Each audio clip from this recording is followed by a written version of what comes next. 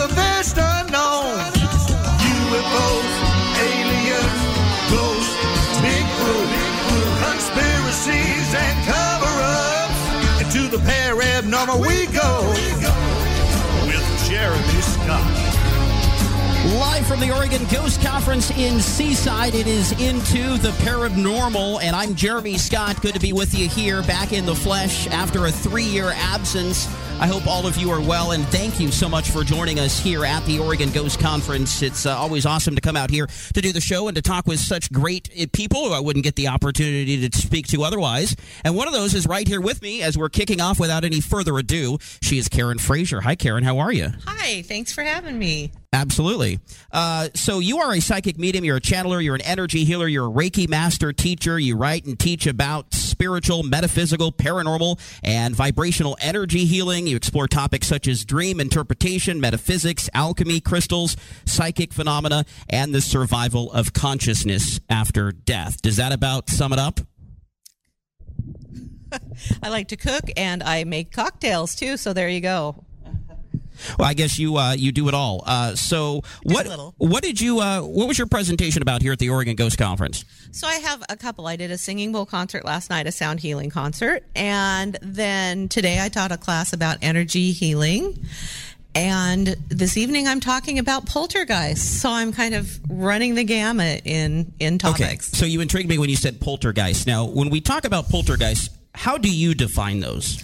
I define a poltergeist as recurrent spontaneous psychokinesis, something called RSPK. Mm-hmm. It is actually a parapsychological concept, and it is basically bursts of psychokinetic energy, whether from a living person or a spirit, that causes things to move and things to happen, noises, knocks, things that fly across rooms. Yep. Usually not that epic, but sometimes that epic. Yeah, so noisy, but past kind of disruptive, to put a wrench in between you and, I don't know, maybe someone. I've heard stories about these poltergeists, like interfering in relationships and that sort of things.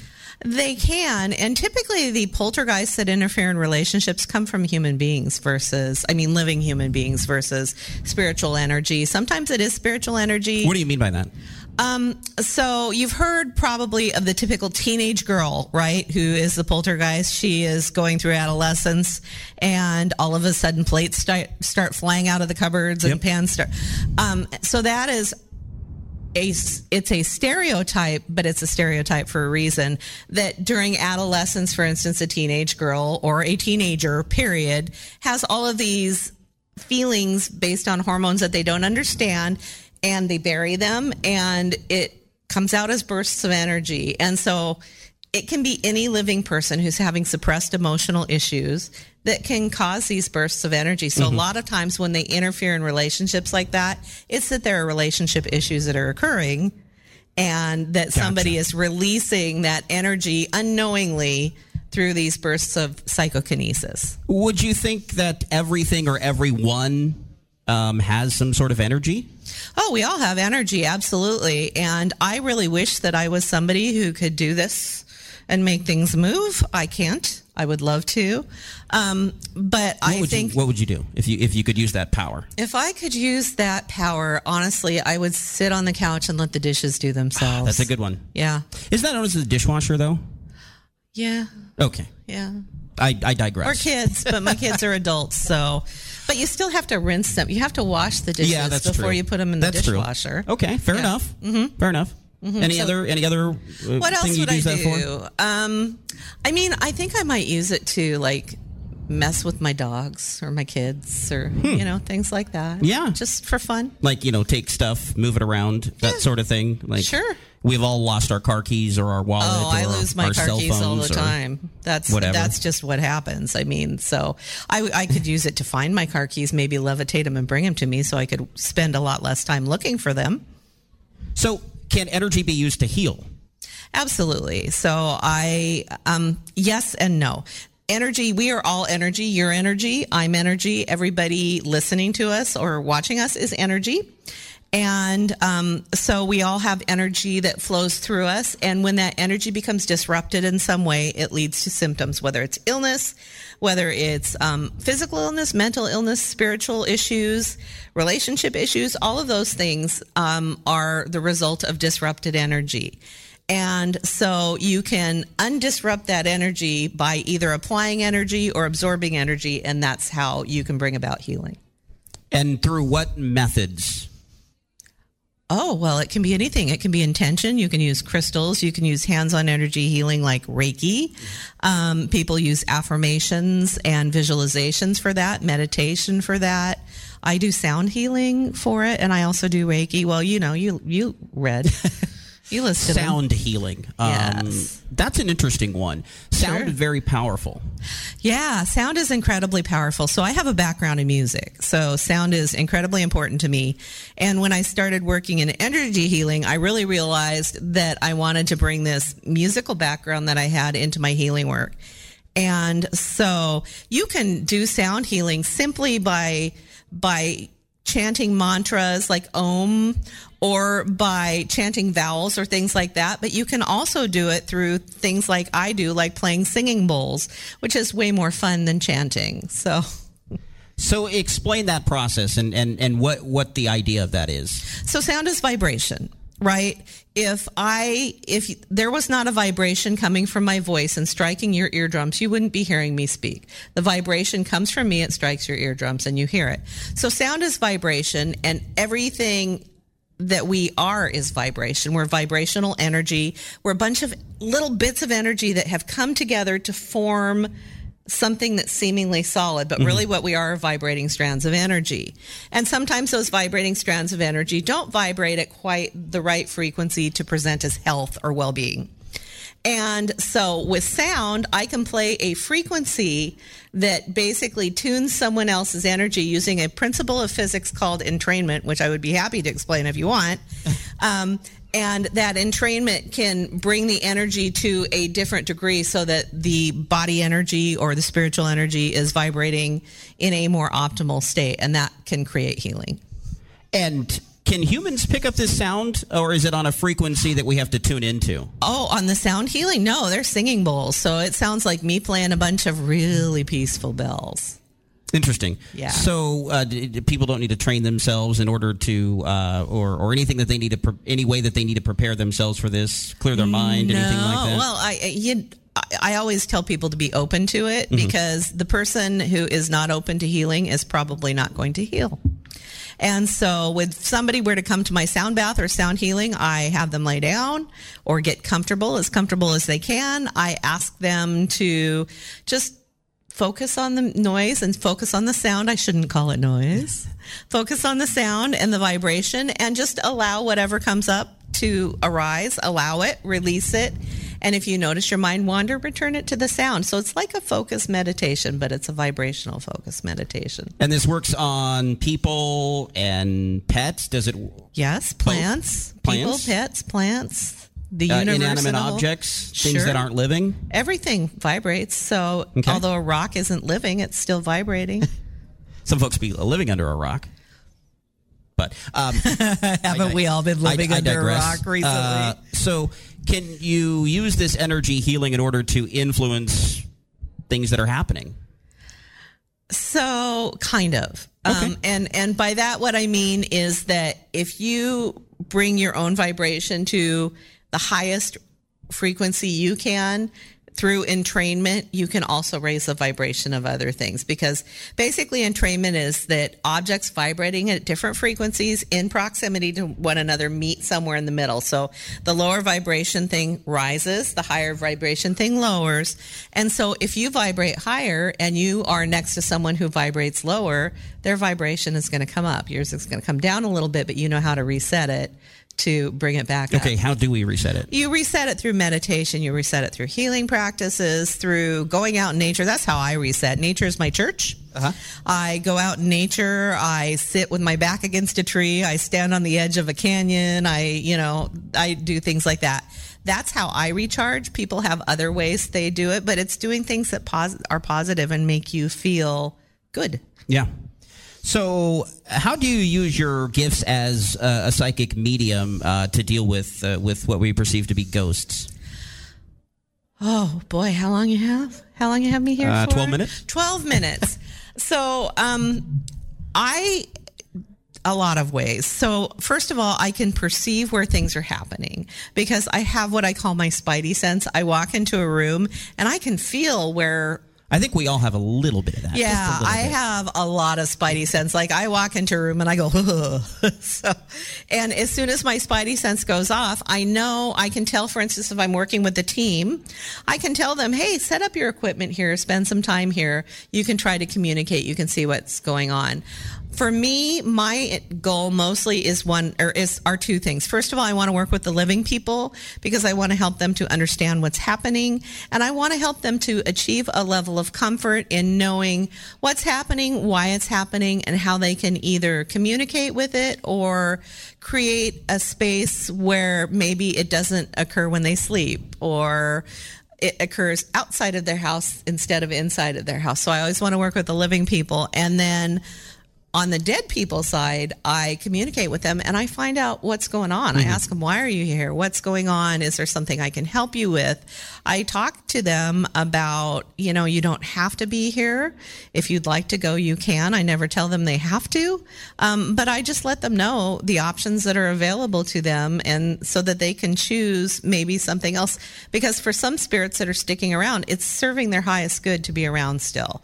They need to still be what I call ego identified with their living person versus their soul. And they need that for something that has to do with the journey of their higher spirit.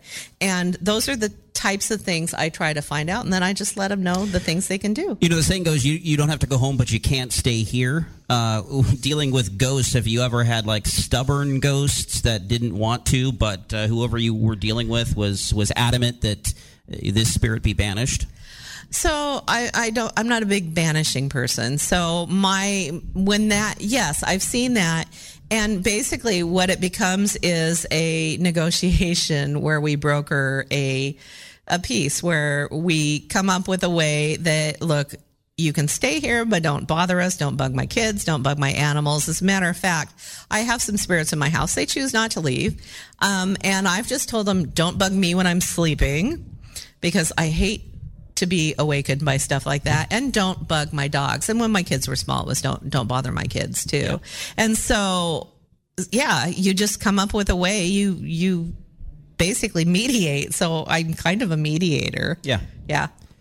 Do you find that they obey those ground rules that you lay down? Well, people are people, right? Some people obey ground rules. And so are ghosts, right? It's not obey, it's respect. Yeah. I don't like the word obey because you're talking about people who are disembodied. So there's still people who are behaving like people if they're ego identified. And therefore, it's not necessarily obey, it's respect for boundaries. And if they didn't respect people's boundaries in life, chances are they may not respect people's boundaries after they've passed. True. And if that's the case and you just can't broker a peace, it may be time for the living people to move on or just learn to live with it. Yeah, learn to live with it. Yeah. That's a tough one. What about consciousness? I've always been fascinated by consciousness. The audience knows that. We've done many shows about consciousness. It's still a mystery that hasn't been solved. I think we're closer now, though, than we've ever been. I also think that consciousness is kind of what relates everything together as we talk about under the paranormal or the parabnormal umbrella. How do you view consciousness? I view consciousness as the energy from which we came before we were born and to which we return after we die. And consciousness is just an energy that underlies everything. And really, although we exist in separate embodied vehicles of consciousness, my consciousness is no different than yours. We are the same. We just have different shells around it. So consciousness is merely source energy. We come from it, we return to it, and it's with us the entire time we're in bodies as well. So does it survive us after death? Consciousness, I believe it does. I've had enough experiences in talking to spirits both on this side and the other side. I've had life between life hypnotherapy sessions, which is amazing. I've had past life regression hypnotherapy sessions. I've interviewed a lot of people who have had things like near-death experiences and all of those things, and I 100% believe that It survives bodily death because you cannot destroy energy. You can only change its form. Without consciousness, do you think that maybe some of this ghostly phenomenon wouldn't then be possible? I can't imagine there not being consciousness. I can't answer that question because I don't know. Because consciousness just is. If we take consciousness out of the equation, I guess then what's left? Right. Yeah. Right. That's kind of what I'm saying. It's a head scratcher, isn't it? Yeah. I like those kinds of questions. Yeah, me too. Those are the ones that make you lay awake at night staring at the ceiling thinking about. What about contact with the dead? Have you interacted with deceased spirits, and I guess in what capacity? As a medium, I do actually readings for people. It's not my primary thing as a medium, but sometimes when I'm doing a psychic reading with someone, dead people come through. I've done it on investigations. I sometimes just will go somewhere when we travel and I'll have it happen spontaneously. And so, yeah, I mean, I interact with them all the time. Is that what you asked? I forgot the question. Yeah, maybe can you tell us about some of those stories of contacting, spirits on the other side? Maybe some of the messages that they've sent back for the living? Sure. I can't tell specifics because I believe in being very confidential with my clients. But I can tell you about when my father died. And he came back and talked to me. My dad passed about 3 years ago. He died of cancer, and it was very sudden, which it sounds weird with cancer, right? But he was diagnosed, and 2 weeks later, he was gone. Wow. Sorry. And thank you. And we were in the hospice with him, and as he was dying, and my mother and sister are very religious. They were also in the room with us. And I didn't want to tell them anything that I was experiencing because it would scare them. But my husband was with us as well, and I actually felt spirits come in from my father, and I actually signaled to my husband and said, this is going to be his last breath, and it was. And as we were driving back to the hotel, you're kind of numb when that happens, right? As we were driving back from the hotel, I kept hearing my dad's voice. And I kept thinking, well, this is just wishful thinking. This isn't really happening. This isn't real. And he was describing all these things, and I'm seeing this, and this is happening. And my husband went down to the car to get something in the hotel room, and I kept hearing this. And I said, Dad, I know this isn't you. This is just wishful thinking. And he pulled my hair. Somebody actually yanked my hair, and he said, God damn it, Karen Lynn, listen to me. So... yeah. Was that a one and only appearance, or have there been others? He has come to me through mediums. I hear from him from time to time, but I still believe it's wishful thinking sometimes. Okay, so if somebody's like listening to this or watching this and they're thinking, I think I'm getting a message from so-and-so. Yeah. Are there things that maybe they can try to determine whether or not they're actually interacting with that person or not? Yeah. So the easiest way for spirits to come to people who are struggling with it is dreams. When somebody dies, it's not going to be right away. Sometimes it's right away, but usually it's a few weeks to a few months before they come to you. And it's easier to come to somebody when they're asleep because they set aside that stuff that I had with my dad. This isn't you. This is wishful thinking, right? When you're asleep, all of your defenses are down. And so they come to you, and it's a very real dream. So real, it's almost hyper real. It feels very different. Those are visitation dreams.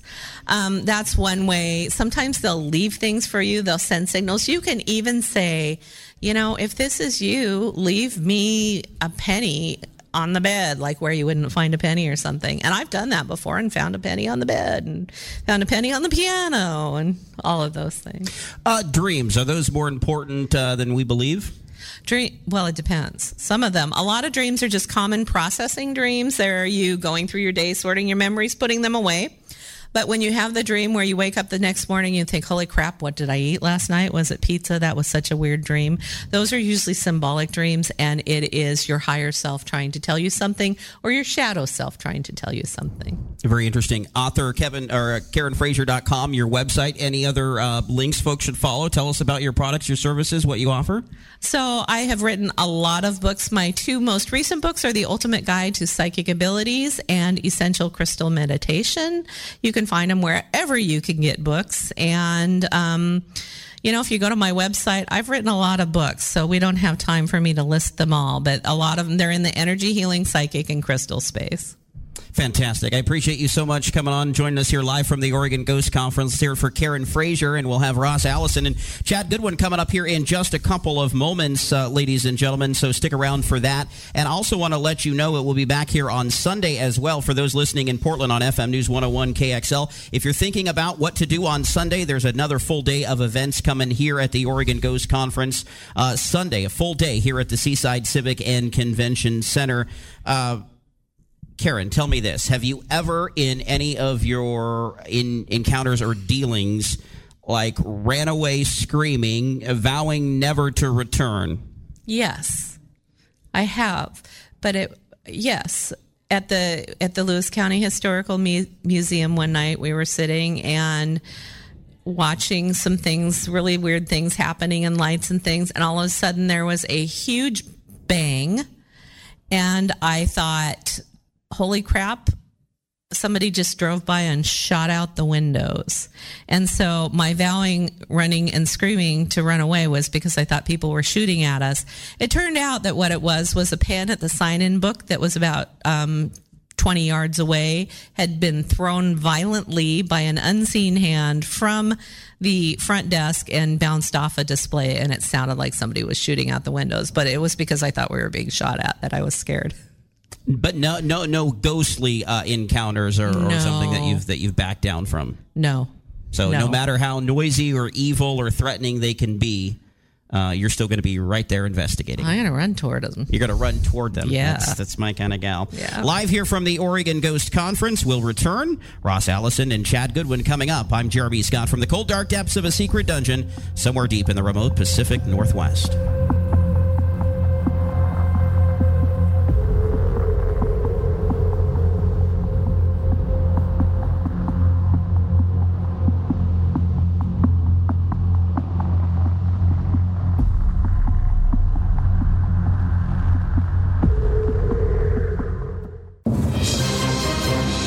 Abnormal news. Amidst tensions during Russia's invasion of Ukraine, NASA astronaut Mark Vande Hey is set to fly back to Earth from the International Space Station aboard a Russian Soyuz spacecraft next week. He'll make the trip alongside two cosmonauts, says Joel Montalbano, manager of NASA's International Space Station program. We have on March 30th the return of a Soyuz, a return of Anton, Pyotr, and Mark. And I can tell you for sure, Mark is coming home on that Soyuz. We are in communication with our Russian colleagues. There's no fuzz on that. The invasion has strained Russia's many space partnerships. The trio will touch down Wednesday in Kazakhstan. NASA will be waiting to assess Vande Hey's physical condition after spending nearly a year in microgravity. This is Daniel Brewer. Fair Abnormal News.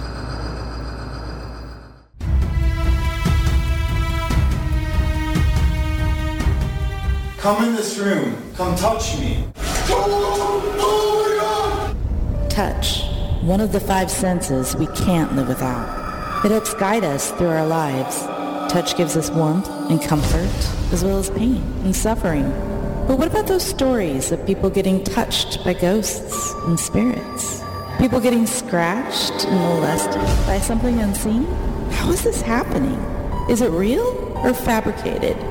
And if it is real, Are you trying to touch me? what could it mean? Even though science has yet been able to prove or disprove these strange encounters, through the years of patterns and consistency, shows us the phenomenon is true.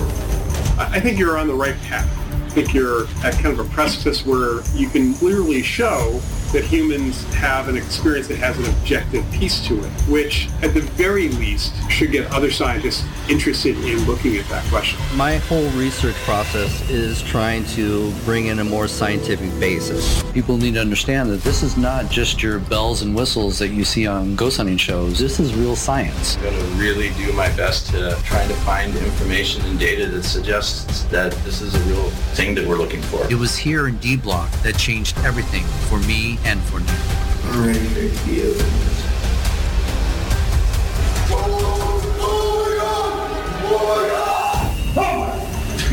Hey, you in the corner here touches people. You around here? Oh, neck. Really? Scratch At the exact time that I was scratched, looking at the larger data set, you can see anomalies in the PIR and ultrasonic sensors. We can use that data to then create an animation showing what happened in approximate real time. So it looks like whatever it was moved toward me and then away very quickly. When dealing with the paranormal, you have to be prepared for just about anything when the spirits are truly the ones in charge. The question is, how does the body perceive these experiences? What are the cause and effects of when this happens? And most of all, how do you prove these intimate encounters? For the first time in history, our journey into this untapped realm has only just begun. When the lights go down, the strange comes out into the paranormal. There you have it. It's the trailer for Parasense, which debuted right here at the Oregon Ghost Conference last night at the Times Theater. And in the film Parasense, The Naked Experiments, Ross Allison uses his 30 years of experience in the paranormal field along with scientist and inventor Chad Goodwin as they try to prove the physical aspects of ghosts touching the living by taking willing individuals who are naked into haunted locations. It's good to have you guys back here again at the Ghost Conference. We talked to you last week, and we got a lot of interesting comments on the show, as I'm sure you guys have gotten a lot of interesting comments about the film. So welcome. Oh yeah. Thank you. Thank you for having us back.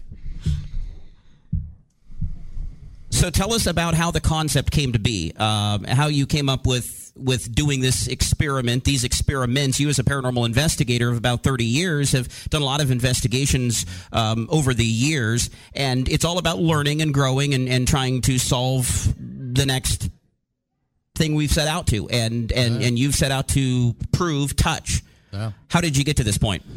Well, touch has been reported since the beginning of paranormal activity. A lot of people have had these experiences, and unfortunately, it's always been such an intimate experience. And after having a case of a young man telling me that while he was working in a brothel, something fondled him, I was just like, well, it's just another one of those cases where it's their personal experience, and I have to take their word for it. Yeah. And I got to thinking, it's like, well, how could I prove that?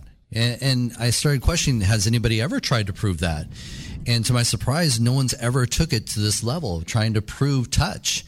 And it just kind of took off from there. I started developing all these experiments, and I was getting some interesting results with these experiments, but I was still not getting the data that I needed to validate their personal encounter. And that's when I looked over to Chad, who I had actually done a few of his shows. He did a science show, and I thought, you know what, maybe this guy might be able to help me out. And here's Chad Goodwin, inventor and scientist. Tell us about what you've patented and about how you come at this project. Well, I've worked in energy storage, so I did nanostructured materials for different types of applications there, and I have a range of patents in that space. And then, let's not forget the flux capacitor. Yes, I have a working flux capacitor. It won't take you back to the future yet, but we'll see what happens. One day. In the future, no. Maybe. Anyway, so, I did the radio show, and I gave Ross some ideas. He had me look at his equipment, and he just kind of inundated me with it. He was like, look at all this stuff. And I was like, wow, it's interesting. So I talked a little bit, and then kind of didn't produce anything. And then we had him on another radio show, and the same thing happened. I got busy doing stuff with experiments and whatnot. Yeah, and we'd make this great connection, talking about all these great ideas things you were going to do, and then you just procrastinated. Yeah, he did. That's he did. That's how it always is. Not me. It was him. It was him. And then, 3 years later, he just gets a hold of me, and he said, hey, if you were going to prove someone was being touched by a ghost, what would you do? And I think I thought a moment and rattled off a couple of ideas. And he's like, do you want to come join me? We're going to go see if we can figure that out. And I said, sure, I'm on. And then on board. And then he told me that the people were going to be naked. And I was like, wow. But then he explained it to me, and then it made sense. And I was like, all right, we're back. We're back on board again. So that was what got you involved, is once you heard people were going to be naked. Well, no, I had to think. Well, yes and no. Okay. I had to think about it for a moment, because, like, from being a scientist and then thinking about how I'm going to couple my career as a scientist and people know me, and to bring that to Were you paranormal. worried that it was going to taint the image or something like that? Yeah, it's one of those things I had to think about. Like, I'm a scientist. Now I'm going to jump in and be a, paranormal, try to apply science to that, and then explain that to my friends that are scientists. I don't know. For a moment, I was like, what am I doing? Yeah. But then when you put it together where you have this empirical evidence of a human saying it had an experience, and then you try to couple that with scientific data, it makes sense. It starts to actually build a picture. And then I was like, you know what? I love the challenge I'm in. So from your background, was there a method that you proposed to Ross in order to go about trying to prove what he's out to prove? Yeah, so he brought me in, of course, and I looked at what he was working on. So the biggest thing is just truly applying the scientific method, knowing that you have a baseline, you have these things that you can put against your experiments so that you can try to discern which data is more important, or if it's even important. And so I saw his process, and he was very methodical about everything, his placements of stuff, and he had his own Spectre system going. And, when I saw it wasn't just ghost hunting thing like you see on TV. Yeah, he's like legit trying to do stuff. I was like, all right, now we can apply data collecting to that method. Because that was the thing. If his methods wrong and I can't apply data collecting, then we'd have to figure out how to build a method to collect data. Well, Ross knows from doing enough ghost investigations, like with EVPs, there's a certain amount of, clearing out or canceling out what is obviously a human voice or something. So did you guys eventually reach a point where you were trying to cancel certain things out, to remove it from your data set so you had a more finite experiment? So EVPs are a little bit different. We're still working on experiments. We have some ideas to try to get to EVPs, but the data we got was more of environmental sensors and looking at the space, seeing if there's any heat signatures, movement, any of that from different sensors. And so yeah, you have to be prepared for anything because, when you're dealing with the paranormal, you never know what's going to happen. So as we're doing these experiments, trying to get whatever's there to touch our subjects, other things are happening. We're capturing EVPs. They're seeing things. They're hearing things. Things are being, thrown at them. So it's always trying to be prepared and capturing that phenomena as well, just to show that there is something happening when we're doing these experiments. And if we can get touched, that's a bonus. That's a bonus. Be careful what you ask for. And you did get touched, Chad, and I want you to tell us about that. But Ross, I want you to give us a little bit more detail, as much as you can, about this event that kind of tipped you off in this direction. This person who reached out to you and said, hey, look, something happened to me. What was that something? Well, he was fondled in a brothel, and again, it was just this intimate experience, and I wanted to see if I could prove that. And so that's what really got the balls rolling, and no pun intended there. But anyways, I wanted to figure out how are we going to prove this? And so that's when I came with various different experiments, and it was just still very limited on what I was able to prove, even with my Spectre system that I had put together. I'd been working with for about 20 years because I had all these ideas and all these different sensors that I was using that was not being used in the paranormal field. And after I started getting some interesting results, I wanted to take it further. And that's when I called on Chad, and we sat down and we thought, gosh, how can we advance the system? Because, we were just getting one element of data, and, me and Chad started thinking, it'd be nice if we could see exactly what's happening around the subject. And that's where he said, well, what we need is multiple, specters. And that's where we developed the 4 of them, and we now, have them around the subject.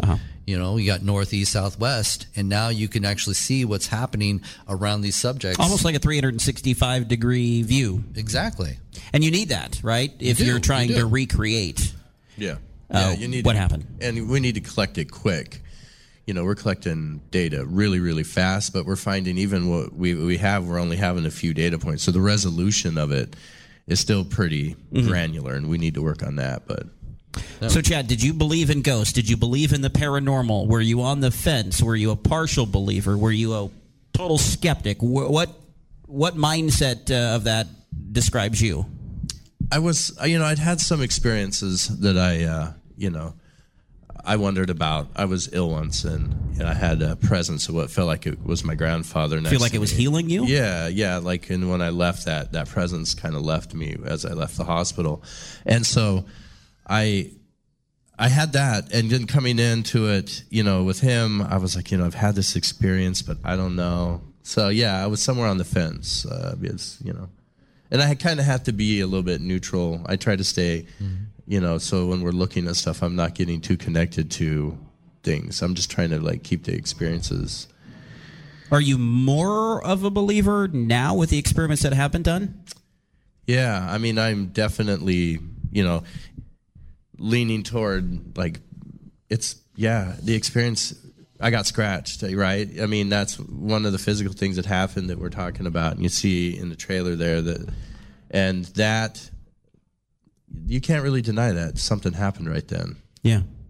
Now, what happened to you was not just a scratch, but there was actually blood associated with it, which goes to prove that this happened at that moment, not something that happened before, not something that was unnoticed, but something that just happened. What was more amazing, I thought, was there was also an audible sound that we all heard, Shannon and I heard. It was that's what alarmed me and brought me to it, was that sound that happened. I was like, and it's then almost like a can you static describe pop? that sound? Yeah, it was not it wasn't like I got slapped or something. It was a staticky sound. It wasn't, if you listen to it, a static pop. Yeah, it's not like a real, it doesn't seem to be consistent. I don't know, maybe a discharge of energy or something. Yeah. And you immediately felt like someone put their nails into your back, or what did you feel? No, I heard that audible sound, and then Shanna came over and looked at it, and as she was looking at it, I could start to slowly feel that it was hurting and there was something there. Have you ever had somebody scratch like that during a paranormal investigation, Ross? Oh yeah, that's a phenomenon that's been constantly been reported. And it was just interesting that when he had that experience, I was grateful because, we talk about these experiences and yet, we can't always prove that it was paranormal. And you always question the fact, well, maybe they rubbed up against something that they weren't, paying attention to. But when you do these experiments and you look over the subject, we both, me and Chad, look them both over. And make sure that there's no marks. The standard question is, do you feel any pain, any burning, stinging sensations anywhere on your body?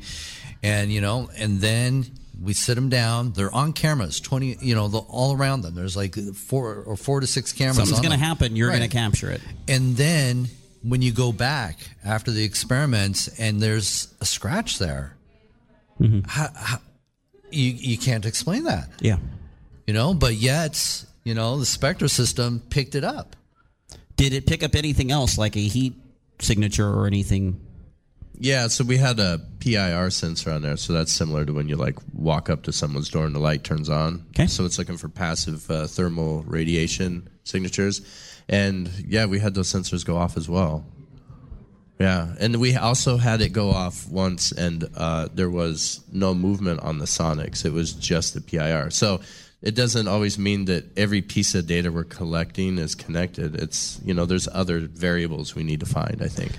I was asking Karen earlier if there was anything that happened to her that sent her running or screaming or vowing never to return. Any of the participants in your experiments have something happen to them in which they said, get me out of here. No thanks. I've had enough. Well, in the trailer, you hear Nick, screaming and running out of the prison. Covering his... what? Yeah. And it was that was the very first time we investigated Brushy Mountain Prison. And he was terrified. And he wanted to end the rest of the experiments. And so when we had the opportunity now to go back and film it more professionally, and now we have Chad on board, the new Spectre system, we decided to go back to Brushy Mountain and see if Nick will do that experiment again. Because if he has the results... we have more data to collect. And he did. He went back. He was terrified. But there was one thing, and we really didn't talk about it in the documentary, that I did notice. When he did the first experiment, it's called the bitch. And this is where he actually puts lipstick on, because that's what they would do if they were going to be passive for the men to protect them. And so when he did an experiment, he was very flirtatious, trying to get something to interact with him. And that's when he saw something and he screamed running out of the prison. So then when he comes back, we do the exact same experiment. And I think his fear was kind of taking over him because he wasn't being as flirtatious as he was the first time. So he didn't have the exact same experience, but things were happening. Yeah. And then when he did the experiment in the cafeteria, that's when things got a little more interesting as well. Do ghosts like to flirt? Have you found that is the case? Or is it more like just a touch? It's a little bit of all kinds of different things when it comes to touch. But yes, there has been a lot of sexual type of touching. And I kind of question that as well. And I think maybe that's just one of those things that they miss. That it's a constant need as a human being. You like that, you desire that. And now when you're on the other side, you don't get to have those feelings. So maybe it's a little bit of, self-gratification for the ghosts as well. Maybe. Very interesting. One of your subjects had bruises that transpired, but not immediately.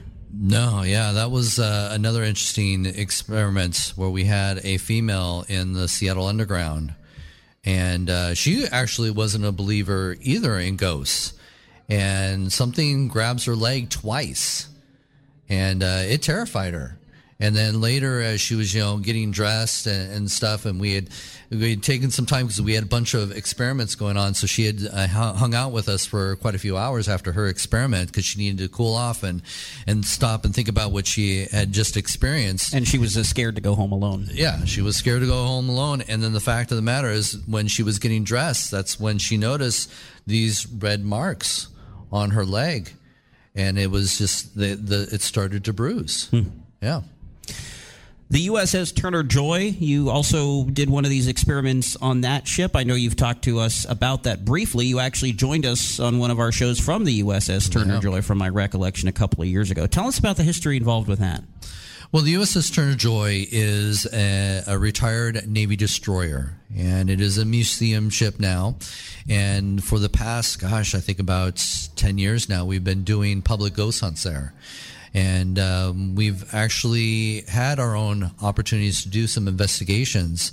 And there's definitely some interesting phenomena where, people will see sailors wandering through the ship, a lot of strange noises.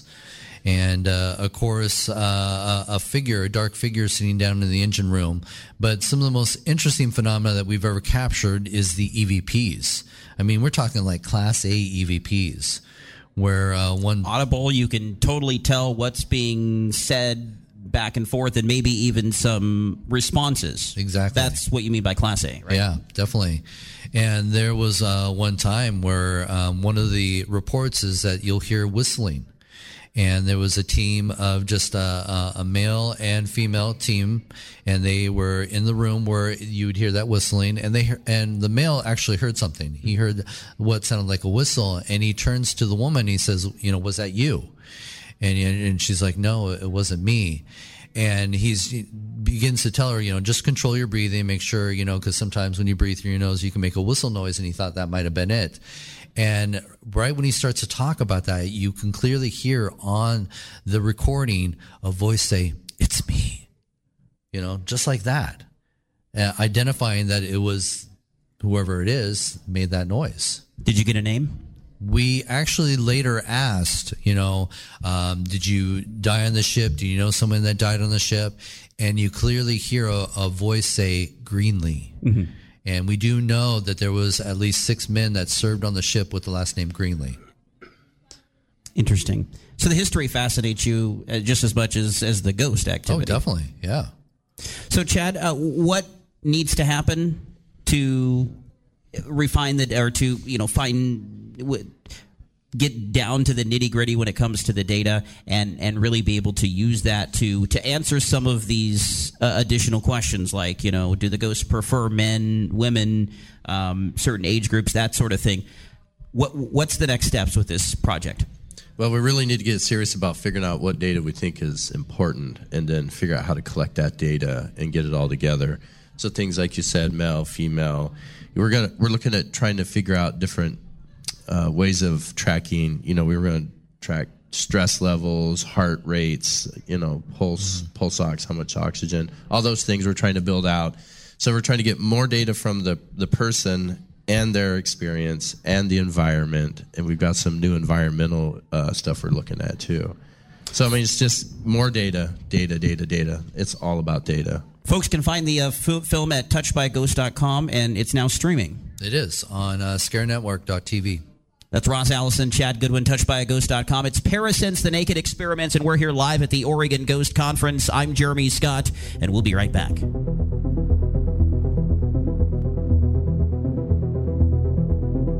Think you've heard it all? Just wait until Into the Paranormal continues.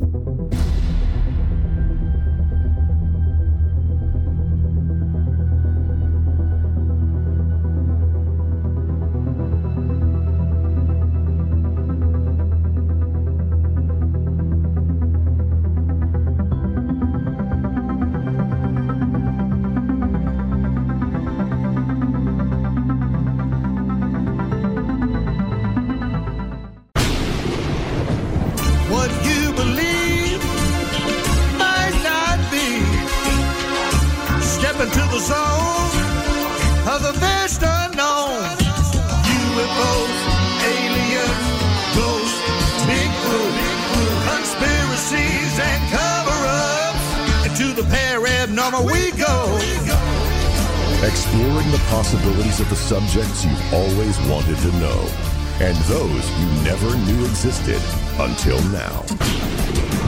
Into the Paranormal with Jeremy Scott. From Seaside at the Oregon Ghost Conference 2022, I am Jeremy Scott from the cold, dark depths of a secret dungeon somewhere deep in the remote Pacific Northwest. It is good to have you with us here somewhere between abnormal and paranormal. June Lundgren, a psychic medium, an animal communicator, a healer, a nurse, a demon seer, an author. She's a consultant with Northwest Paranormal Investigative Team. She comes from a long line of psychic women, mentored by her maternal grandmother. She has learned at an early age to use her gifts to help others. And as a psychic medium, June communicates with those on the other side to help the living find answers in peace. And she's also talked to animals since she was a child. Hi, June. Welcome to the show. Hi. Thanks for having me. It's good to have you here. So you're what is known as a demon seer. That's your website, demonseer.com. And folks will notice you have a lot of books under that title as well. Yes. And that is a term that maybe some folks might not be familiar with. So what is a demon seer? It comes from the Gaelics, the Irish people. And a demon seer is someone who can see, hear, communicate with, and remove or kill demons. So you come at not just from one of those aspects as other psychic mediums. They may not have all of those aspects. They may have to bring somebody in to do the banishing. Right. They can't. Most people, that's not their forte. It's not what they do. It's my specialty. I've been doing it for 40-some years. Now, when we think of sear, we think of like a steak on the grill, and we're going to sear it. I don't think you're putting these demons over a hot grill, but explain the sear part. Is it just something where they just don't want to come in contact with you because you have this ability to shut them down? A seer is someone, it comes from medieval times. A seer is someone who is a prophet, someone who can look into the future, someone who can see. It's a psychic, basically. And what I do is I can see them. I know when they're coming before they even come. I can get into their minds. I can pull the information out of the demon's mind, know what attracted it to the individual, what it's been doing to the individual, and why it's even there. If you tell somebody how they attracted one of these demons or attachments, do they agree that that's maybe where they got it from? 99.9% of the time, no, they don't have a clue as to where they got it from. It's kind of like COVID, right? Yeah, right up there with it. Don't make me go there. Okay, fair enough. So tell us about this ability and who contacts you, what kind of situations they're in, and then how does this actually manifest on your part? Since I was a child, I've been able to see demons. It was at around 5 years of age that I actually saw them in a different way Before that, I was seeing them as most humans do. I was seeing them either as a blob or a mass or like a shadow person. After I turned 5, around the time I turned 5, I started seeing them in their true form. Mm-hmm. And my grandmother who raised me asked, Michael, the archangel who was with me since birth, why do I see them that way? And he says, it's because you're seeing them through the eyes of an angel. You're not seeing them through human eyes. And I didn't think anything more about it. And Michael told me, I want you to watch these things. I want you to learn how they work. I want you to learn what they do and how they affect people. So as a kid, you're like, oh, okay, whatever, It wasn't until I went to the other side when I died in a motorcycle accident in 1988 when I understood and learned what was within me. When I died, I went to the other side, and Michael was waiting for me. And he said, you are not just the human shell that you are. He says, your body was created to hold the soul of Ariel the Archangel. He said, you were specifically created for that, so that she can do the God's work in the physical world. So that she can she's a demon slayer, so that she can remove demons in the physical world and help mankind. I'm like, really? You couldn't give me something fun and exciting? No, you have to give me that stuff. Whatever. So were you given this role like before birth, do you believe? Oh, yeah. That's, like I said, this is 131st lifetime. And Of yourself? Of Ariel being reincarnated. So as June Lundgren. Yeah. In one of her previous lives. In one of her, she's been reincarnated in all these different lifetimes, but people don't understand. It's like we're not really two separate entities. We're one. The physical body was created to house the soul that belongs to her. And so that's why I can remove a demon in a second or two, because it's that fast. It's like that snap fast. Your fingers fast. It's that fast. Because they fear her. In the war between heaven and hell, Michael disarmed Lucifer, and Ariel disarmed his son. And so they really fear her, because she is, if she was in the physical world as a role, she would be an elite sniper, an elite Navy SEAL sniper. That's how good she is. She doesn't mince words. She hates demons. She would rather kill them as look at them. So how do these demons appear to you? Do you see them like manifest physically or what? I see them with my third eye. When normal humans see a demon, they reach into your mind, they pull out your image of what a demon should look like, and they make you see it, only magnified about 10 times, to elicit the most fear that they can. They can't do that with me. When I see them in their true form. They're about 7 feet tall, 12-foot wingspan, coal black. They have almost no distinguishable features on their face. Mm-hmm. The only thing that's distinguishable is their eyes. And old demons have yellow eyes, and the younger, lesser demons have red eyes. And when you look into their eyes, you see every evil that you can imagine, and then some. It's the type of thing that will give you'll never be the same. What word do you use to describe what you're doing? Is it like banishing, cleansing, entity removal? I actually kill them.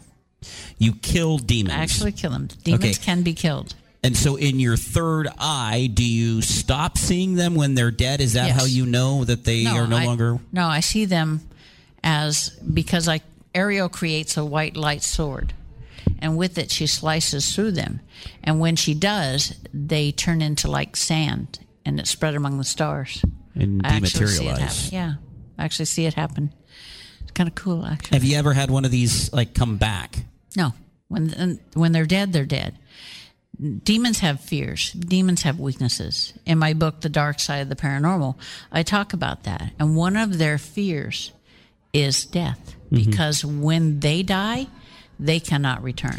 Because there are demons that have been given names over the years. Oh, sure. And so what you're saying is if you were to cross paths with one of those demons, and kill it, nobody is ever going to have an encounter with that specific demon. Exactly.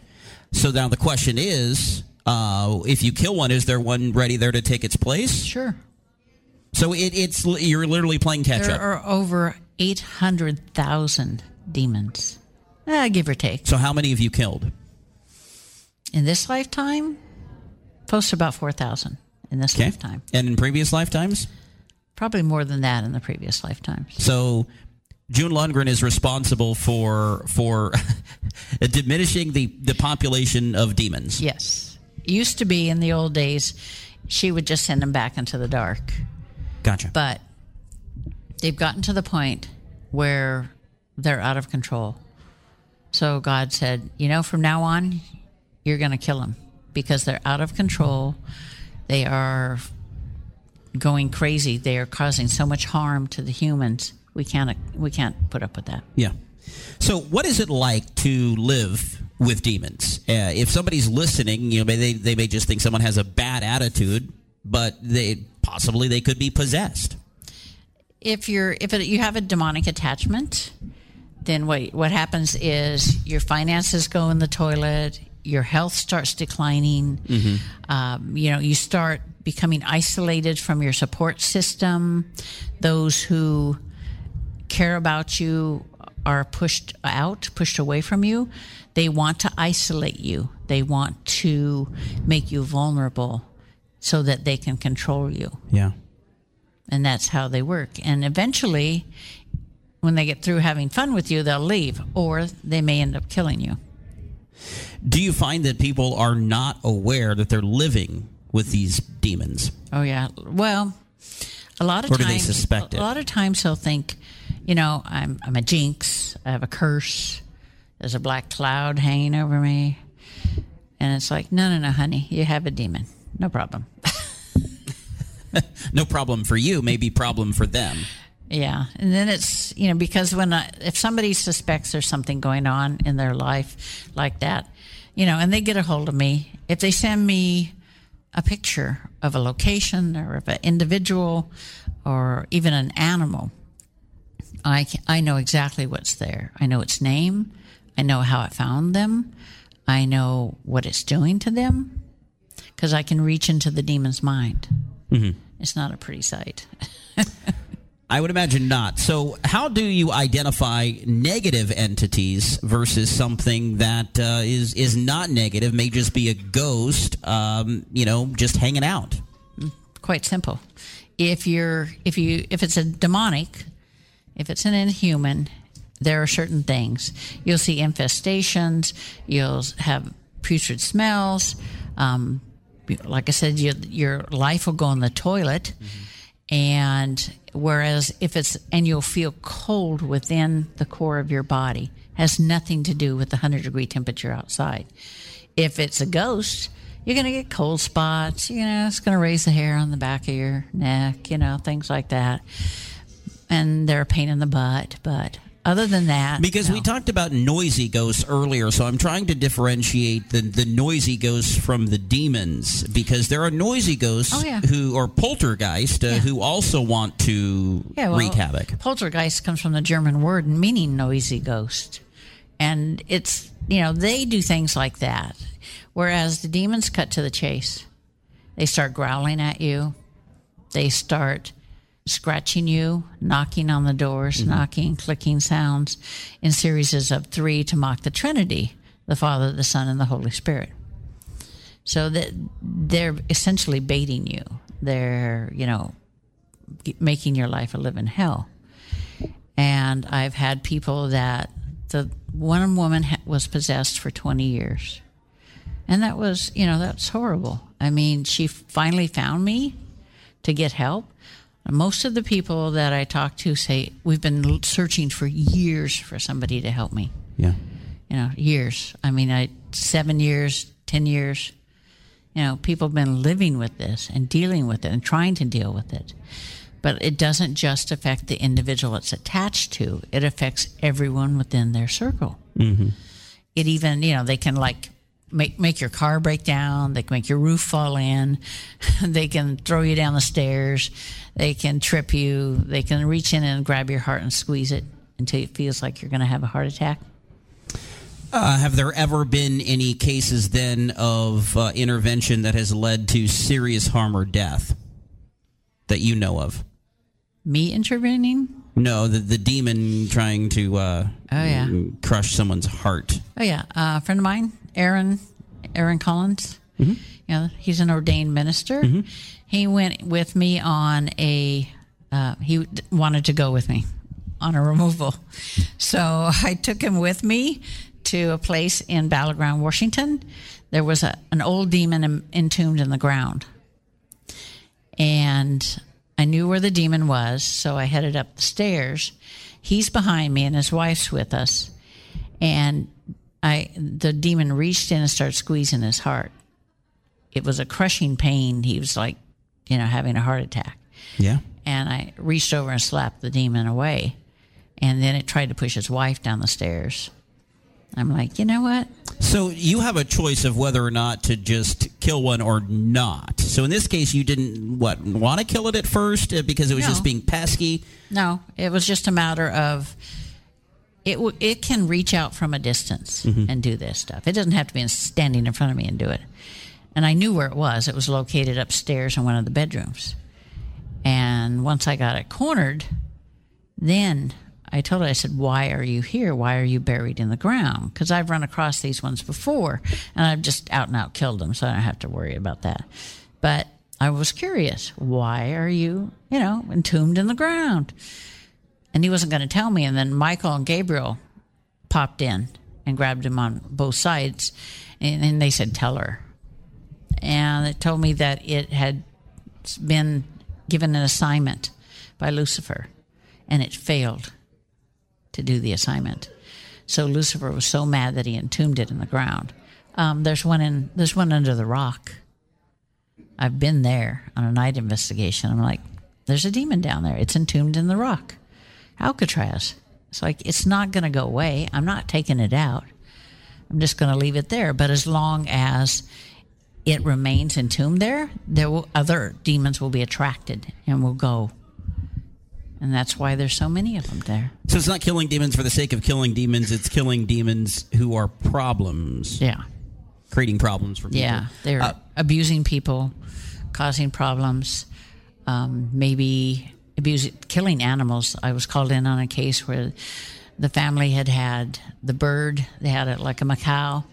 And the demon had twisted its head completely around, broke its neck. A rat was pulled through. A pet rat head was pulled through the bars. There's no way feasible that it could have got through the bars. Yeah. And then they were working on the service dog. And you came in, and the dog's okay? Yeah, dog's okay. Okay. I killed it, the demon. As far as protecting oneself from demonic attachment, I know folks are, kind of ritual when they move into homes with, stuff like sage and even salt. Yeah. Does that work against demons? You can sage. That will get rid of negative energy, not negative entities. It will if they're human, but not if they're demonic. If you have a house which you suspect has demonic activity in it, and you sage it, the activity is going to ramp up massively because A, they know that you're aware of them, and B, they know you're trying to get rid of them. And it'll just ramp up. When somebody calls me for help and I make an appointment to come see them, the activity will ramp up 100%. Because they know you're coming. Because they know I'm coming. And they know they don't like you. Yeah. So if you use the wrong thing, can that actually make the attachment worse? It can, because you'll irritate the demon. About the only things that will help you will be a crucifix with the image of Jesus on it, or, if you're Jewish, the Star of David. Anything that you put faith in, like that will help to ward them off. Holy water over the doors and windows with a prayer. Anointing oil, same thing. I created a black salt. The recipe was given to me by Michael the Archangel and Jesus. And in the 40 years I've been using it, it has never failed. It will seal a home. It will protect against anything negative, human or inhuman. And it hasn't failed in 40 years. Interesting. So I think I asked you earlier about the difference between a ghost and a demon, but what about negative ghosts? Because there are some ghosts who may masquerade as demons. That happened up in Vancouver. There was a children's theater they called me in on. They said, we have this 7-foot-tall shadow man that's, just terrorizing the kids, backstage. And so I go down there and I'm like, okay. So I go in there and it's like the shadow man comes out. And I'm like, really? Really? You're a short, fat, balding man. Why are you showing yourself as a shadow person? He's like, I never got any respect in life. I'm sure as heck going to get it in death. I'm like, no, you're not, because I'm sending you home. You need to go. Yeah. Not be here. They can make, as a ghost, can put into your mind the image of what they want you to see of them as well, because it's all done telepathically. Is that what's happening with your third eye, maybe with the demons? Is they're controlling that? They want you to see? They can control what they want you to see normally, but they can't do it with me because I see through them. I see through angelic eyes, so I see the true image of them. Very, very interesting. June, tell us about your website, about your books, about what services you offer for folks who might have a demonic attachment or they think they have a demon at play. My website is demonseer.com, also mysticconnections.org, O-R-G, and I do demonic removals, I do intuitive readings, I do clearings, I do cleansings. My books are available on Amazon.com, and my new ebook is out, Demon Seer, The Awakening, and it'll be out in print next week. Demon Seer, The Awakening. If you're interested in dark stuff, the dark side of the paranormal book, it talks about, the demons, their weaknesses, how they work, their fears, because demons do have fears. And it's really insightful, and people buy it in Europe, and I've had so many people come to me saying, this helped me. It made me aware of what was going on and seek help. And a lot of people that come to me, have read my book or listened to a podcast. They're like, I found you by a podcast, or I found you by, your name just popped up out of nowhere, things like that. June, we appreciate you so much for joining us here at the Oregon Ghost Conference. Thanks for having me. June Lundgren, demonseer.com is her website, and we will continue our live broadcast here from Seaside right after this, ladies and gentlemen.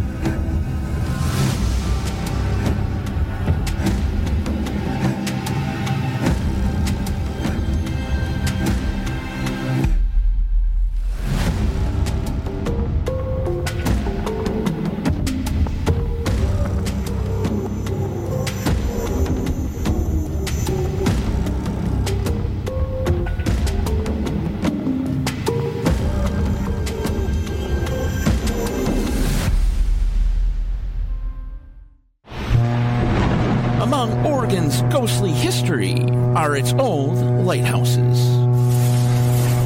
These beacons are used to light the way for ships to see where they're going during a misty day or even a strong storm. Although the state has 11 lighthouses total, folklore, legend, and paranormal activity are connected to 5 of the main watchtowers of the coast, now known today as a bed and breakfast in Florence. Aceta Head, built in 1894, has the strongest light on the coast, shining more than 24 miles out. But that's not all it has. Legend has it that a smoke-like figure, also known as the Lady in Gray, is lurking about the site. When encountered, however, she dissipates quickly. So next time you check into this bed and breakfast for a night or two, you may not be the only one in your room. Yaquina Head is Oregon's tallest lighthouse, standing at 93 feet tall, located near Newport, also known as Cape Foulweather. Although a beautiful place, rumor has it when the keeper Herbert Higgins tried to light the lantern, he collapsed and died before he could complete the process.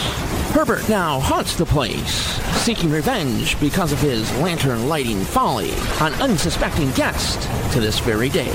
Another legend, Cape Mears, is spooky not only because of its location near the octopus tree in Tillamook, a mysterious tentacle-like shaped tree, but because of the native tribe that would bury their dead inside that tree. Stranger things have happened around the leading lights, like the Tillamook Rock, built on jagged ground. Darkness consumes the surrounding area. The story is that a phantom ship of lost souls has been seen near the beacon after the ship wrecked into the tower's construction. Lastly, Yaquina Bay started up in 1871 and closed its doors in 1874, was mainly a sea museum and attracted many visitors. This light vessel became part of popular local lore about a teenage girl named Muriel who lost her life while being chased by pirates and was said to be seen wandering the beaches. Unfortunately, it later turned out to be a fictional story written by a local author, but who knows, being it was only open 3 short years. Still, when walking the beaches late at night, keep an eye on those eerie lighthouses, as the light may not be the only thing staring back at you. This is Daniel Brewer. Into the Paranormal. I'm Jeremy Scott, live from the Oregon Ghost Conference here in Seaside. We've got Teresa Carol with us. Hi, Teresa. Hi, Jeremy. TeresaCarol.com, her website. She's an internationally known psychic who has visited over 29 countries to study with shamans, healers, and spiritual masters. She does reading and healings for those looking to improve the quality of their lives or develop their spiritual gifts. And she's also an ordained minister of the Universal Life Church. She performs weddings, funerals, other spiritual rites of passage as well. Welcome to the Ghost Conference. Well, thank you. I've come every year that we've been active, so I guess this is year 10 for me. Year 10, yes, it is here. It's good to be back here in Seaside after a couple of years off. We were talking with June just a moment ago. I know you heard our conversation about unwanted visitors. We were primarily talking about demons with her, but we can expand that wider here. How do you deal as a psychic with unwanted visitors? Well, one of the things I have found is that like attracts like. And I work on a vibrational level where I really try to empower people. And mostly the kind of energies that come around me are empowering, are individuals that are on the other side that want to help, to assist. Yes, I have seen my fair share in over 40 years of things that we probably wouldn't want to deal with, but everything out there is part of a natural cycle. And you may not like alligators or vultures or slugs, but they're part of a natural cycle. And so once you understand what they are and how to be appropriate with them, there really isn't a lot of difficulty. It's when we get reactive, or if you're prodding a rattlesnake, you're going to get bit. Or if you're picking up a rat and swinging it around by its tail, you're going to get hurt. It's just a lot of common sense in many ways, and I think people get a little caught in superstition reaction and just don't calm down and look at things objectively. Or they put everything in the same box because maybe that was an explanation for a previous event. They come back to that as the explanation each and every time. Yes, and the thing is, only 5% of anything out there is a ghost. There's everything from earth spirits, interdimensional beings, ghosts, fairies, all sorts of stuff out there. A lot of it is relatives, people that have chosen not to move on, suicides. There's all sorts of stuff out there. And like you say, if you just put it all in one box, you really don't get to understand and comprehend. But there's just a lot of diversity of things out there. You mentioned natural cycle, and tomorrow on the broadcast, we're actually going to be talking a little bit more about whether or not ghosts die off, whether they have a lifespan, whether or not there are certain things that cause them to act up. What's your take? Do ghosts eventually die off? Do they have a lifespan? My understanding, and I've written a book on this, is that they are fragmented aspects of the mind. In other words, there's a higher conscious mind, a conscious mind, and a subconscious mind. And the subconscious mind is more like the memory. It does not think, it does not reason, it doesn't even have an awareness. It just stores information and works from an automatic place. Mm-hmm. And if it doesn't get the memo that the individual has died, it fractures and continues to live as if it is alive, and that's what you see. It's like when you turn on a television and the channel comes through, you can change the channel, but that doesn't mean the signal isn't running from the other channels. Correct, yeah. And so it's a signal that's still playing out with no receptor, and sensitive people can see it. And how it resolves is eventually something happens that reunite the three levels of consciousness, and it moves on. You can actually do that. You can actually send it to the light, or however you want to ask. Normally, it's very simple. You say, when you see it, you identify it. You say, someone's looking for you. They're calling you. Normally, it looks, and some aspect from another dimension opens up and pulls it through, and it's gone. It's that quick and that easy. Wow, very interesting. So you understand, had an emotional trauma that happened to you, and it was through that process that you discovered you had this gift? Is that right? Yes, I would not have believed I was psychic before then, but once I had a vision, I was dying of cancer is basically it, and I got angry at God, went through a whole thing where I was going to suicide, and that kind of led to a vision, and in that vision I was offered the opportunity to serve God, which at that point in my life was kind of like, well, I'm a Christian, what's this about? It didn't make sense to me, but I was told if I did this I would have an extraordinary life. And I have. I've had a life that very few people have ever lived. Do you mind sharing some of those experiences with us? Oh, well, I've been buried to my neck in Chile, down in the country of Chile, and worked with shamans who did spiritual work. As a ritual? As a ritual. It was like I guess you would say a soul searching for 3 days. I was buried alive. I also have been with shamans in Peru and been in Akiva. Linda here was there with me in one of them. I have been to, now it's 30 countries, and met with shamans, hunas, medicine men. I was in Bali, Indonesia, flew to Bora de Bora, and was on one of the largest Buddhist temples in the world, and a bunch of Buddhist monks came up and danced with me around the temple, and then they discovered something about me, which I couldn't speak their language, I couldn't figure it out, but they all gave me very nice gifts and gave me blessings and took me to another temple. I've just had these phenomenal experiences of being welcomed into shamanic communities, into spiritual communities, and just having incredible visions and healing gifts given to me. You use numerology as well in some of your readings, right? All the time, yes. Numerology has always been fascinating to me. There's college basketball going on right now. There was the Super Bowl not too long ago. A lot of people want to know how the numbers add up so they can, go throw some money on a craps table or whatever it is. Do you find that numerology actually explains a lot of what's at play?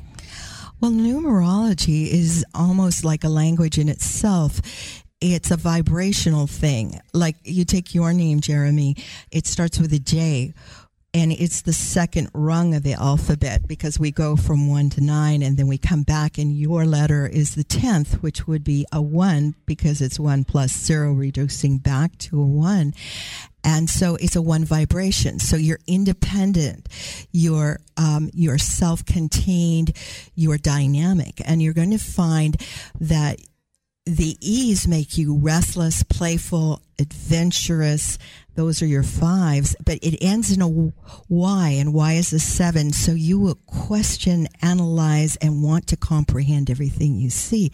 So when you have the vibrations, you can read anything. You can just know a person almost immediately by knowing their name.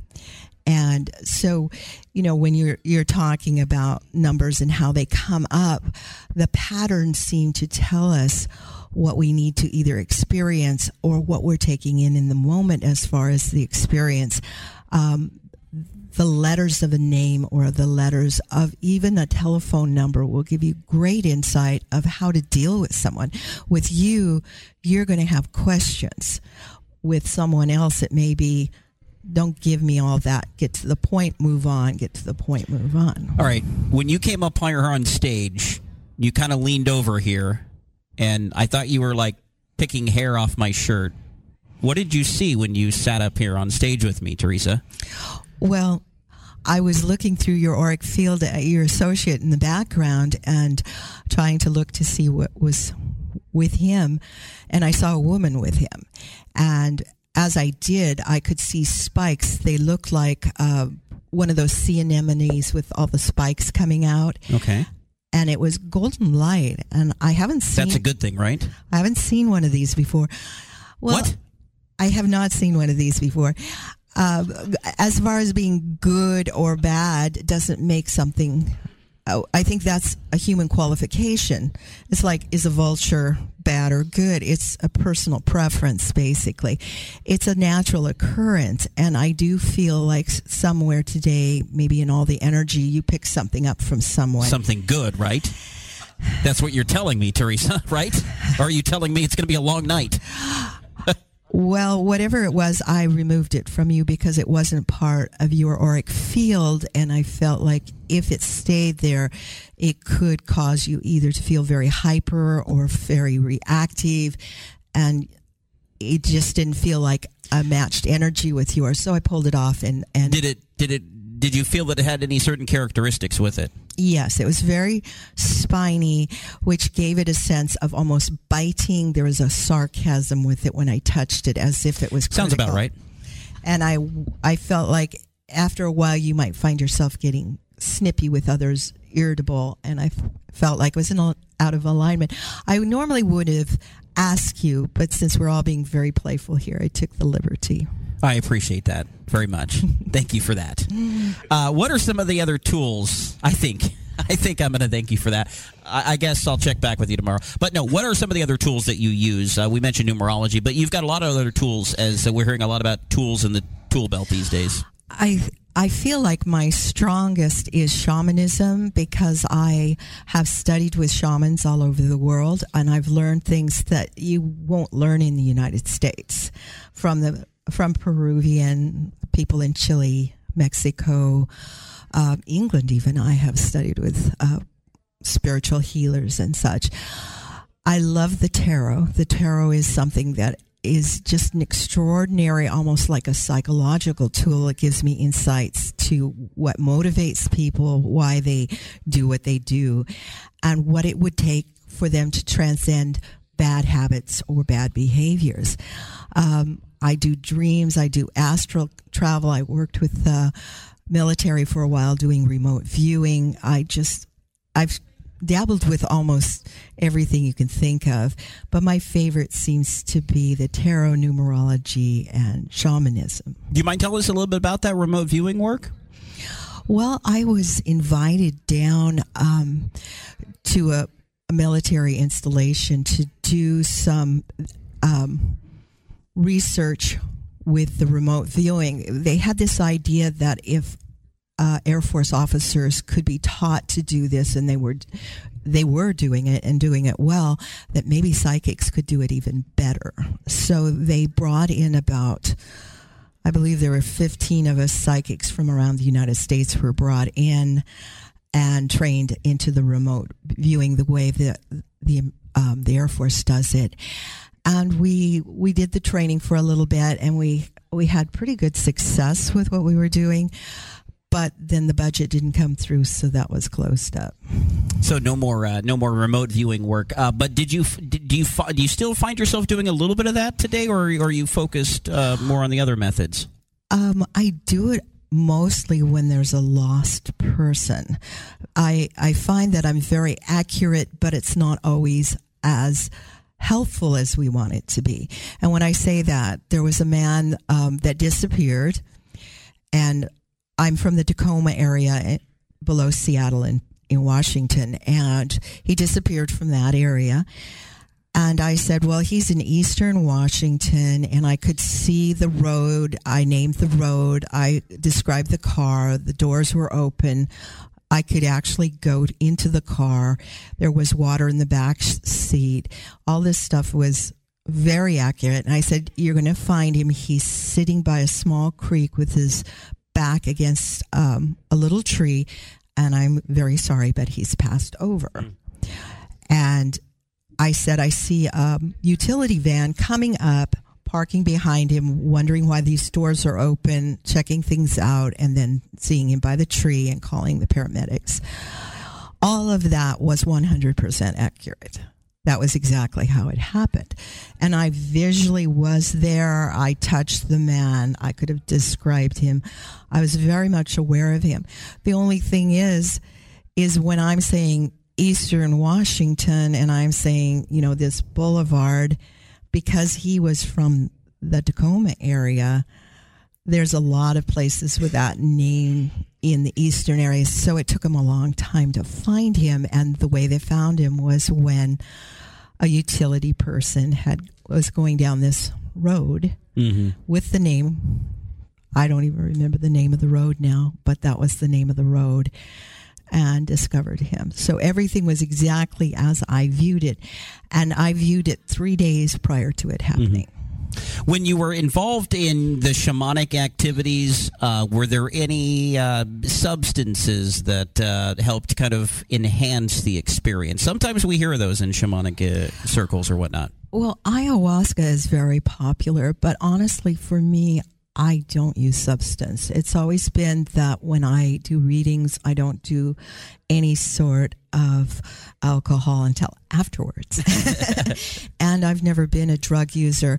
I've always wanted to do ayahuasca, but every time I get that situation set up so that I might have a spiritual experience like that, something happens and it falls through. Like it's not meant to be. Exactly. And sometimes, you have to listen to those messages, don't you? Yes. Well, I know that because I get so much information all the time that it probably would be a little overloading for me. But I still, every once in a while, I think it would be fun to do an ayahuasca. So are you able to turn this ability on and then turn it off?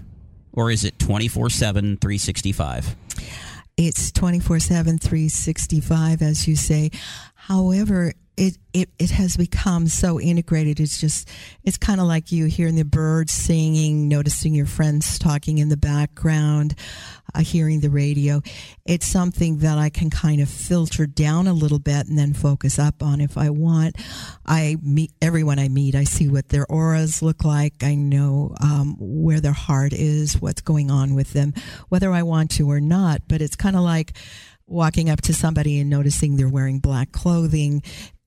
After a while, it's just what you do, but you don't put a lot of thought or focus into it anymore. Otherwise, I would be overwhelmed. Yeah, absolutely. So you have to then kind of, I guess, compartmentalize. Is that an accurate way of saying it? File stuff away so you don't get overwhelmed with this ability? I think it's more a matter of focus, of where I put my focus. When I meet somebody, I ask myself, what's important to them and what is it they really need, because my focus in life is empowering people. So if I make it about me, I miss them. So I just kind of cut through and what do they need? And when I get the sense of they need more attention, they need a break, they need whatever, then I kind of steer the conversation and let them hear themselves, so to speak. And often things around them will give me insights to what's really going on with them. But unless they ask me, I have this kind of joke, you have to pay me to mind your business. unless they ask me, I try not to be intrusive and start, picking things off their. But I'm guessing in your travels, people know your background and they kind of start opening up and asking you questions. Always, yes. And so in that case, you kind of have to address it in the moment, right? Yeah, I find that I have to be conscientious, because otherwise, then it's kind of like when I was younger, I would go out with my girlfriends and I'd spend the whole time working because everybody wanted to make me read and tell and do. And so I wasn't having my own life. I was caught in this constant performance. It wasn't fun. It wasn't enjoyable. So I just kind of sometimes will say, I want to have a drink. I will not read somebody when I'm drinking, and therefore, here's my number. Give me a call, and we'll do this another time. So I've had to learn some healthy boundaries for myself and for others. Absolutely. Boundaries are what everybody needs in order to make this go round. Teresa, tell us about your website and your books and what you offer and where folks can find more information about you. My website is my name, www.teresacarol.com. Teresa doesn't have an H in it, and Carol is like a woman's first name. What I offer as far as services is helping people help themselves. I guess you would basically say I'm an empowerment coach. I look at people and I know what's going to bring them joy, bring them alive, and make them more authentic. And I help them discover how to bring that into their lives so that they're not caught in the rat race, so to speak. My books, the first two books that are out there, All Spooked Up, which is a story about a ghost in my house, and how I have always taught classes on paranormal, spiritual, and psychic development, and how I brought a class in, let them have hands-on experience with the ghost, and then allowed them to go through the process of clearing out that ghost. And that was quite exciting for the class. And that first book is that story. And it has 6 true life investigations in the Puget Sound area in the back of it. And then the second book is an actual how-to paranormal handbook of how to go in and actually clear out an environment, how to make contact with a client, how to set yourself up for safety, how to do an interview, how to do a walkthrough, how to know what's out there, identify it, decide on the cures that you're going to do, write the report, and wrap it up so that you can do a complete, comprehensive investigation. Teresa, I'm afraid that's all the time we have, but thank you so much. TeresaCarol.com is her website, and we'll be back Sunday at 1 o'clock. From the cold, dark depths of a secret dungeon somewhere deep in the remote Pacific Northwest, from the Oregon Ghost Conference, I'm Jeremy Scott. Good night, everyone.